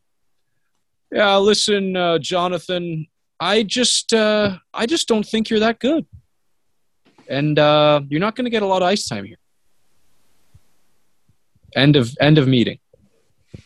Like, that's a pretty raw fucking thing to do as well. And that was years of burying this guy and nearly ruining his career, to be honest. So, I don't know. There's wrong? Things that... What's that? Was he wrong? What is Drouin then? He was wrong. He was absolutely wrong. I think Drouin was a byproduct of your fabled Moosehead system. No, God, no. Was just being carried by McKinnon. No, that's total baloney. Total baloney. Because Jonathan Drouin did everything in his power to earn more minutes there, and he was super dynamic. And I've got a long history. I paid money to watch his AHL games, Josh. That's how much I followed this story. I paid $6 to watch an AHL game. So then, never been done. It's never been done. So but tell me why he hasn't produced with Montreal. I'll tell you why. Because they, first of all, Cooper fucked with his confidence. And then when he got to Montreal, Julien stuck him at center, which wasn't his natural position. And then after that, they just kind of played him 15 minutes a night and said, chip in with an assist here and there. Like they've totally shackled his creativity. And I'm really hoping that Dominic Ducharme can really unlock that, because it's such a shame what's happened to his career. And it all stems from Cooper. Like this guy, like Cooper is a nightmare for this player. I'm telling you, like he has considered killing Cooper at least twice in his life, at least. He reminds me of, you ever watched the movie Goon? Yep. He reminds me of the star player who lost his confidence and was afraid to get hit, and he needed that goon to protect him so that he can get the confidence back and feel comfortable on the ice and not worry about his teammates coming to protect him. Maybe you're right. Yeah, I could see it. But there's his development was totally fucked. The French-Canadian parallels and whatnot, but I think you're just a Drouin stan, to be honest. But I'd love to hear Nick's opinion. Why is that? Why would I be a Drouin stan? Because everything you've said to defend him has deflected blame on everyone except for himself. At what point does the leash get tightened and it's not a prospect who has been stunted in his development by some maniacal coach who was out to get him? And does he start to produce the same way that we all expected when he was drafted third overall? That's the thing. That is the thing. He did exactly what he was billed to do in Tampa Bay. When they finally gave him minutes, he in the 2015-2016 playoff run, when they made it to the conference finals, he was among their top 3 best players as a showcase. He had 14 points in 17 games. He was incredible. And then the next year he had 53 points in 73 games. Trajectory going great. When they finally gave him minutes, and then it all went downhill. What's the difference between Tampa Bay and Montreal? Well, Tampa Bay at the time, at least, and still to this day, they let their offensive players be offensive players. Montreal, Nick, do you want to say it? Is Tampa Bay a better team? Do they have more players that could help insulate a young player, help him develop? Well, you could say that, but sticking a guy on the fourth line is not the way to do that, which is what happened. That's what happened for most of his time there. Until they wanted to showcase him for the purpose of a trade. And then they finally gave him minutes. He started producing. And then it's a nightmare. It was all a nightmare. Doesn't he also have attitude issues? Wasn't he originally pegged as another Josh Ho-Sang? No, God, no. Where he couldn't get along with teammates and he had this arrogance about him as the third overall pick coming into a team that was contending, and he thought he could just step in and, pick up right where he left off with the Moosehead. I feel like that story's been lost in a lot of the shuffle. Well, I think the confidence that he had, the what you call arrogance, was definitely earned. Like this guy was one of the greatest junior players that we've seen in the last decade. There's absolutely there's no denying that. He was a legend, an absolute legend in the queue. Like I think he had a better legacy than Lafreniere did in the queue. Because Josh, look at the 2013-2014 season. No McKinnon, 108 points in 46 games. Playoffs, 41 points, 16 games. 41 points in 16 games, no McKinnon with you. Hey, that's unheard of. Connor Brown led the OHL in scoring too, but you don't see him lighting up the league. The year in his draft year when McKinnon was with him, you know who won CHL Player of the Year? It wasn't McKinnon. It was Jonathan Drouin, CHL Player of the Year. Not McKinnon. Jonathan Drouin. This guy was big time, man. I'm telling you, this guy was the shit back in the day, and he could have been the shit today. But John Cooper fucking fucked him for it. I'm telling you, this is crazy. I think again, you've taken things off the rails with this conversation. You're right. We started just talking about a coach who was being hard on his players. There's that part of the interview where she asks if he's made good with Franzen. Apparently, he texted him. Franzen R-bombed him. That's all that needs to be said. Okay? If John Cooper texts Jonathan Drouin, I don't think he's getting an R-bomb. I don't think it's that serious. I don't think so. But the point is, it's a different subject matter.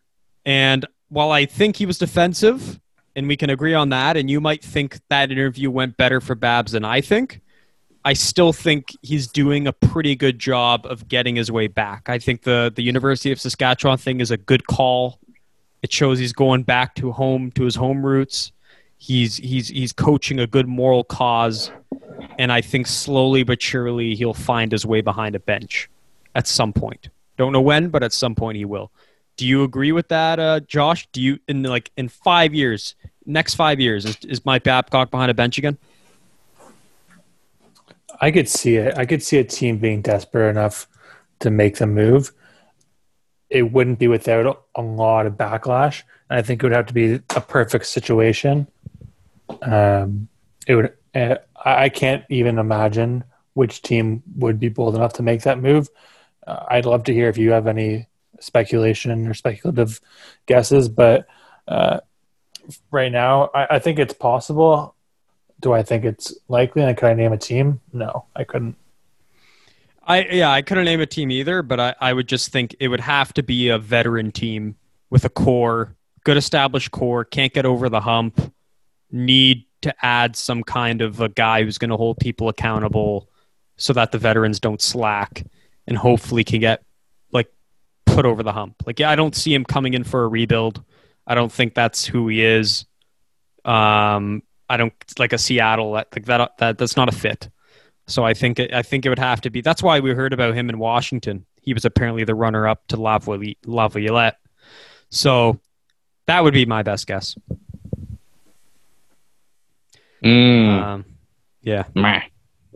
Okay, we're gonna move on here to a story that got my attention just 2 nights ago.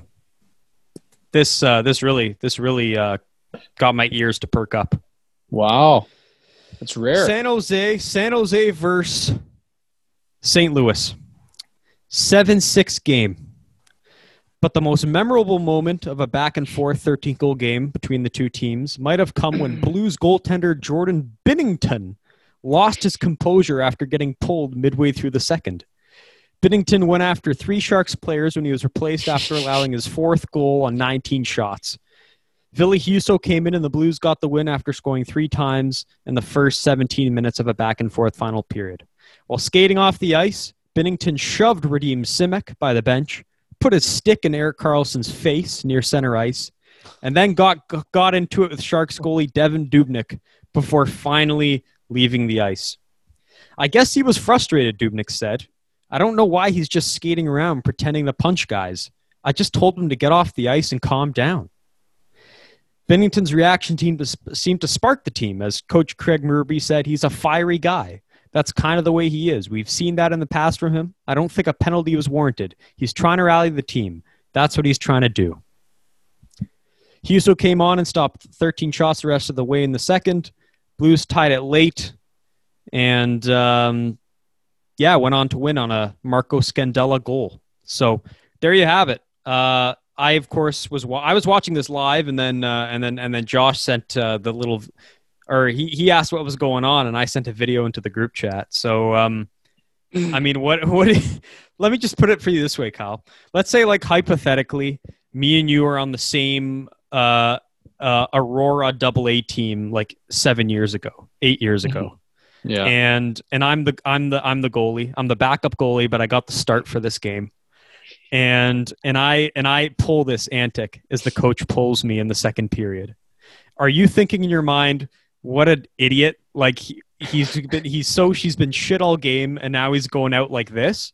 Or would you be there in your skates going, wow, I'm fired up. Let's go fucking rally and win this game. What would you think?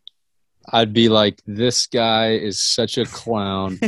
and I'd be fired up that you're getting the hell off the ice. Like, finally, you've already had a shit game. Like, that's already been established. You've shit the bed for us, for the team, for the boys. And now you're pulling this shit. Like, this isn't firing up anybody. The only thing that's people are fired up about is the gate closes and you're gone. Like, this guy is an idiot. What is he thinking?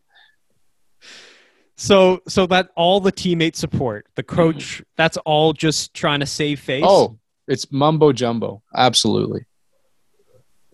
Josh? I blanked out for a second. Can you tell me the question again? If this, like, oh, sorry, the Binner stuff. Yes, okay, I remember. Do you see that as? Do you believe the rhetoric coming out of the team, which is, oh, this guy, yeah, that's just a fiery guy, and he rallied the team, and he's the reason we won 7-6? Or do you see that as just saving face? We have to make this guy look good because he's our starting goalie. When I first saw the video that you posted in the group chat, I had no context behind it, and I thought it reminded me of a Patrick Waugh moment, his last game in Montreal. I thought right. He was losing it because I saw the score and I saw obviously the antics afterwards. It looked and reminded me of 1993 Patrick Waugh, if that's the right year. I don't know. It wasn't born. But now seeing and hearing the context you just put it in, I think he was trying to spark the boys. Like, he didn't come after his team. He went after Sharks players. Clearly he felt that the team in front of him wasn't putting enough effort in, wasn't protecting the puck enough and defending him. So he was going to do it himself. And it worked, right? They won the game. And are they winning tonight, or did they win last night? I don't remember. But. They won last night, but they gave him some mental health day off, so he was not with the team. I just I don't know if you can name a more like spoiled brat type of guy, you know? Like, isn't that his character type? He's not spoiled yet. He's still fighting for a contract. He's on the last year of a deal. He's in an impending UFA. He has to have a career year this year. which is that's crazy. which is That's fascinating crazy. when this is going on amid all of that. So But Kyle, you had him on your Olympic roster, didn't you? From I last did episode? not. No, was it? I did not. I didn't either. Oh, neither I- of you. Neither I of us had- did. Price, Kemper, and Hart. Right. Okay. Because Yeah, I a lot think of experts did though. I think I would have had him on my Olympic roster before this incident, and now it's making me question his mental game. I Mm. think it was a snap, and I think the team responded well to that, but it's not something you want to see out of your goalie. Goalie's supposed to be composed, right? Yeah. Nick, who is their backup there? So it's a rookie by the name of Ville Husso. Oh, and, right. Okay. why are you looking on fantasy right now to pick up their back? No, I'm simply saying like maybe I don't even want this guy on the team at all. Like maybe I let him maybe I trade him at the trade deadline, you know? Yeah, it's not an option. It's the reason why I had him as such a highly touted guy on my draft board this year, because it's the first time they don't have a backup like a Jake Allen. Their backup's literally a guy who's played 3 NHL games so far, and they don't Right. really know what they have in. So Right. that made me believe, and it's a contract year, so he's going to get Yeah, his games. yeah. So all of that made me think, okay, he's going to start 40 games, and we'll see what happens. So, yeah, I mean, he's had an okay season, but I thought that was a funny little incident, and you just Mhm. don't see it often, and I enjoyed seeing it from like an entertainment standpoint, and but it is nonsensical to your point, like and to Josh's point, you shouldn't be seeing that from your goalie. Like it's just not a good look. Mm-hmm. But it worked. Mhm. They got the win, so there you have it. Okay, very quickly. Josh, you said you had a story about this, but I'll just introduce the details. It's a kind of a small deal, and it hasn't really materialized because we haven't even seen the player play yet. But Alex Galchenyuk was traded to the Toronto Maple Leafs by the Carolina Hurricanes on last Monday. Carolina received forward Igor Korshkov and defenseman David Warsofsky. He was originally acquired by the Hurricanes along with forward Cedric Paquette in a trade from Ottawa for forward Ryan Zingle. But never played a game for them. So didn't play for Carolina, hasn't played yet for the Leafs. You being a lifelong Habs fan, Kyle, what did you think of this deal? Well, I see Galchenyuk as this and this only. If you're going to get anything out of him, it's going to be a second power play shooting threat. That's all you're going to get. And honestly, I don't even know if Toronto needs that. I don't understand the deal from Toronto's perspective. I don't know if it's a character you want to bring into your room. I don't know if it's not a piece that you need. And let's be honest, 5-on-5, unless you can mold him into something crazy in the AHL, which is where he is right now, then he's a liability 5-on-5. So I just don't see where this is going. I think maybe he's going to be a trade piece for them. Maybe that's why they acquired him. You know, if he puts up some numbers in the AHL, maybe some team will get desperate. But I don't think he's going to play in a Leafs uniform at all.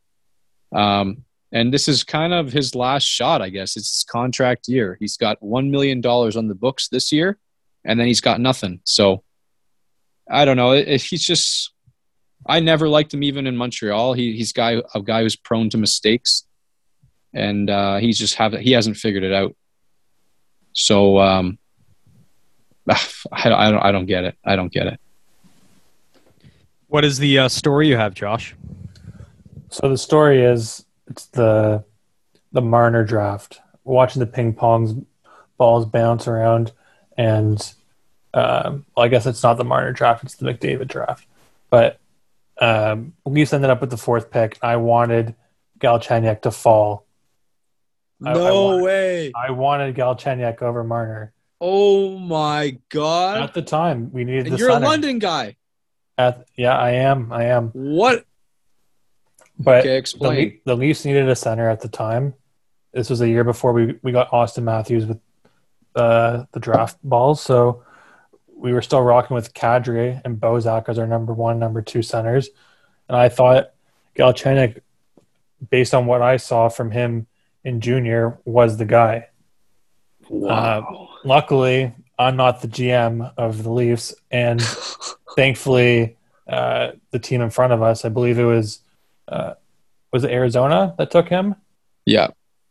Thankfully, they're another bad franchise, and they took Dylan Strome. Am I thinking of the same draft, or am I? Oh yeah, no, that's all the same. Wait, did he go 5? Galchenyuk? Galchenyuk went 3, but it was not in the Marner draft. No, that he got drafted in like 2012. Galchenyuk did. That I don't have a story, and I just made up a memory in my head. Maybe you're replacing him with Dylan Strome. Maybe you're thinking because Strome was the center. Yeah. Well, then I don't have a story, and I think it's interesting that the Leafs decided to trade for him instead of just picking up off waivers. Seriously, that's an option. I did read that it was for cap considerations because if you traded for him, you can go straight to the taxi squad, whereas if you claim him off waivers, you still have to clear waivers. And that adds extra cap implications or something like that. Right. Yeah, I don't know. I don't think we're going to see him in the league too much longer. But I think it's going to be one of the few trades you see Canadian teams make because we're about halfway through the season now. And if you wait 2 weeks, then that's another 8 games lost. You can't really wait too much longer, or you can't really wait too much longer to make a trade or improve your roster. So I think it's good that the Leafs made the trade, and also fortunate that he didn't have to go from Carolina. He never left Canada, so he doesn't have to wait the 2-week quarantine period. Right. Yeah. Well, it's kind of a double deterrent on trades. One way is the quarantine period, and the other way is you don't want to trade interdivision if you're a Canadian team because then you play the guy, you know? So Exactly. Like Canadian teams are just having a hard time making trades here. Much easier for the United States teams because they can trade out of division, less quarantine. So yeah, that's a huge deterrent for most Canadian teams. Well, even the quarantine from coming to Canada to the U.S. is less too, right? Yeah. Laine was playing in games a week before Dubois was. Yeah. Oh, Winnipeg scored. I just think, it's weird because we'd heard rumors about the Leafs inquiring about a forward, especially after the Simmons injury. They needed like another guy. And to hear this was the guy, it just kind of surprised me. A guy who's like a fringe NHLer, been beat around the bush, best days behind him. And this is the guy. So yeah, we'll see. We'll see if he is the guy. We'll see if he even gets any reps. But they clearly got him for basically a pack of gum, based on what I read out. So we'll see. We'll see what happens here.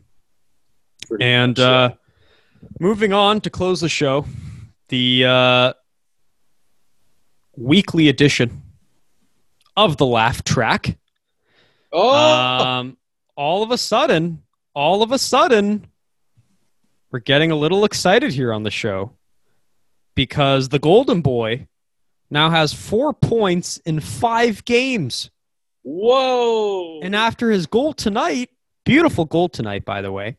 Not really. Only 3 goals short of Kirill Kaprizov, who is the current Rookie of the Year leader. So, what do you think, Kyle? You feeling optimistic here about little Lafreniere? Well, I told you the other day over text, like, what impressed me most about all those plays was that he's now skating with the puck, and the skating looks a lot better. Like he's always said throughout the whole year, I feel more comfortable, feel more confident every day, whatever. Now it actually looks like it. Like I never saw him skate like that before. But before he'd get the puck, lock his feet onto the ice, and look for a pass. Now it's like he's trying to take control more often. So I see good things coming, and the goal today just shows you that he's crashing the net too. So he's still got a long way to go, but this is really good positive returns, and hopefully Panarin stays away a little longer because I think this is really helping his game, like having a bit more pressure on him. Well, and the other one, Capo Caco, don't forget about him. Yeah. He's quietly been buried in the COVID protocol list. And that he I think is more of a threat than Panarin as far as like ice time, because they're very similar, like wingers who should be in the top 6, haven't really cracked it yet, fighting for ice time, big rivals. You could tell they don't like each other. Yeah. And the longer Capo stays away, that's really helped Laugh. It's now been like 4 straight games on that top line with Buchnevich and Zibanejad. So it's a good sign. And yeah, the skating is great. We're seeing him really. They asked him in that interview today, what have been the 2 things you've worked on the most, or the 2 big differences? And he said skating and playmaking. I'm holding the puck longer. I'm more comfortable on making plays. Mm-hmm. So it all sounded to make sense. Again, in the interview, very reserved. The same Laugh we know, very calm and reserved on camera. But then behind the scenes, he's been hooting and hollering apparently. So clearly enjoying himself. Hooting and hollering. That and he's got big balls. Ballsy kid. So stupid. So yeah. Kid's ballsy, man. Why do you say that? It's just weird. It's an overtime goal. What are you talking about? Yeah, that's that'll be seeped in my mind for a while. But yeah, so all in all, very optimistic. And we will see. Hopefully it continues here. I'm very excited. If this does continue, I am going to offer an apology on the show based on what I've said in the past couple of weeks. Nice, big apology coming. I hope I have to apologize. Not Josh, yet. Yeah. Have you followed this play? I know not nearly as close as the 2 of us to be burying your lives with this guy, but have you followed him at all? Of course. I mean, okay. I genuinely want him to succeed. I do. I root for every Canadian player, especially one of his ilk. I think I agree that Panarin being away has elevated his game because now he has more offensive responsibilities on his shoulders, which I think he thrives in. And we'll see. Maybe it'll come out in a couple of years that Lafreniere was one that planted the story and he was the mastermind behind all of this to get sneaky son of a bitch out of his way and so he can play top line minutes, top line power play. You know what? Me and Josh used to trade highlights actually of him back when we were in school. Like we used to talk about him quite a lot. Nice. Well, as long as you're an advocate of him and you're rooting for him, yes, then you're a friend in my books. Otherwise, I don't want to talk to you. So yeah, I wish him all the best individual success. I hope his team loses every night, though. Right? Yeah, that's the same. That's what I've been thinking too. Not really fond of the coach or the team, but I do like the player. Oh, yeah. And very finally, as we're talking about rookies, Kyle, I know we were just talking about Anaheim and the lack of time you spend tracking them, but do you have any thoughts on your favorite prospect, Trevor Zegras, in his first 4 games? Prospect. Okay. My least favorite. Yeah, so I've only seen the highlights. The anti-laugh. Really. He's the anti-laugh. He is the anti-laugh. Yeah, just an awful guy. Okay. No, I saw the attempted Michigan for his first goal. I think that's a little bit suspect to me. For him to choose not to make a play, but to try to make your first. I don't know. Maybe I'm just being old-fashioned there. But I don't know. He's going to have a great, great career. I just don't like him. So that's all I'm going to say. Hey, I did a smooth move in picking him up as a not available, and then I decided to drop him because I didn't want to have him on my roster. I think I was his biggest opponent coming out of World Juniors. I believe I said that his career would peak in the World Juniors, and I think I'm ready to eat those words. I saw some of the highlights that you were talking about, and the gumption it takes to try Michigan, even though it was unsuccessful, it still shows that he has that swagger to him. And I think a place like Anaheim, where the media won't be as intense on him, will really allow his personality to kind of flourish, and he won't feel like he has to get in line, so to speak, to appease the fan base and the media who will be looking at him. Mm-hmm. So I'll be interested to see what he does in the next couple of years. He's exciting to watch, and I was 50% right. I said Cole Caulfield will have his career moment in the World Juniors, and winning gold definitely will do that for him. But Zegras, I see having a productive NHL career. Mm. Yeah, well, I'll be honest. I, with you, Kyle, is not tuned in to see him actually play a whole game. But he is playing St. Louis tomorrow in what I expect will be the Binnington return game. So I will probably have my attention there, and I should have a full report on young Trevor Zegras tomorrow. Good. But yeah, and one more rookie. Just got to shout him out. I shouted him out earlier, but I picked him up, so I hadn't been following him. But since I picked him up, I've had incentive to see a little bit of him. I watched his game last night. And again, he's technically not a rookie. We've talked about this, but Kirill Kaprizov is a special player. Like, I don't know if you saw. Like, Get real. Did you, Kyle? Did you see that the highlight of his edge work? It was on the rim one more, and the Colorado commentators were just jizzing on air, I was watching his edge work. It's like the way they were talking about him was like they were talking about Makar. Like the way they described his skating, it was like they were describing Makar. And like I saw the clip, and I'm like, the way he was able to move without taking any strides, just using his edges, was like that just got my attention. Like, I don't care about goals, I don't care about assists. I just wanted, just seeing that, I was like, you immediately have my attention, my friend. And then I picked him up, and he's been producing great. He's got 17 points in 19 games, which leads all rookies by, he's clear of all rookies by at least 5 points. So any observations on this young kid? I regret dropping him. I dropped him? I drafted him. He drafted him. Josh drafted him, and it was one of the best picks of the draft. And what happened? Well, he doesn't fit my team's makeup. He does get the points, but he's only averaging like a shot and a half. Not a lot of shots. It's been getting better though. Yeah, lately. And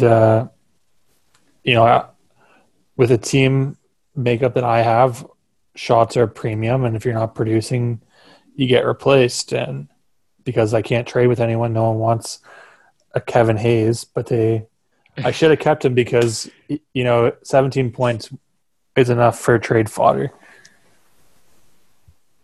Yeah. Right. Oh no, you're right. No, I think someone would have made a deal. Haute Couturier would have made a deal for him for sure. He's a big Minnesota guy.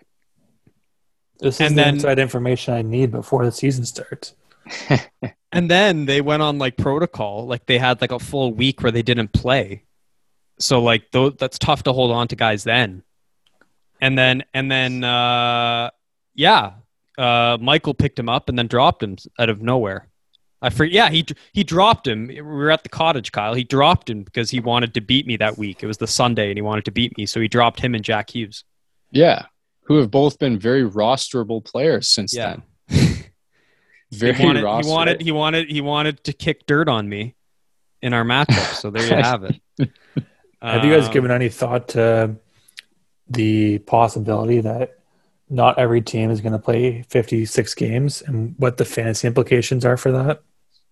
Yeah. We talked about it a bit on last show and how they're going to because I even read something today about how they're scheduling games in the second week of May to have some of these games, and our fantasy season only goes until the first week of May. So you're going to be losing games. And if I'm not mistaken, it's mostly players in the Central Division. They're scheduling Central Division games in that second week of May, which will basically be useless for fantasy purposes.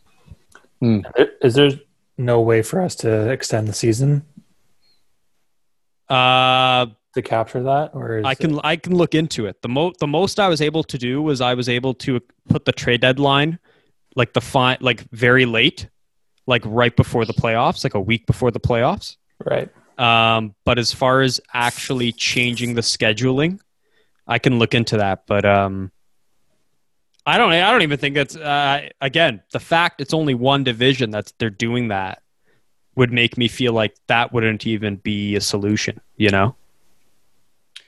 One more topic on kind of rookie type players. There's 4 members of the Beatles, is that correct? Yep.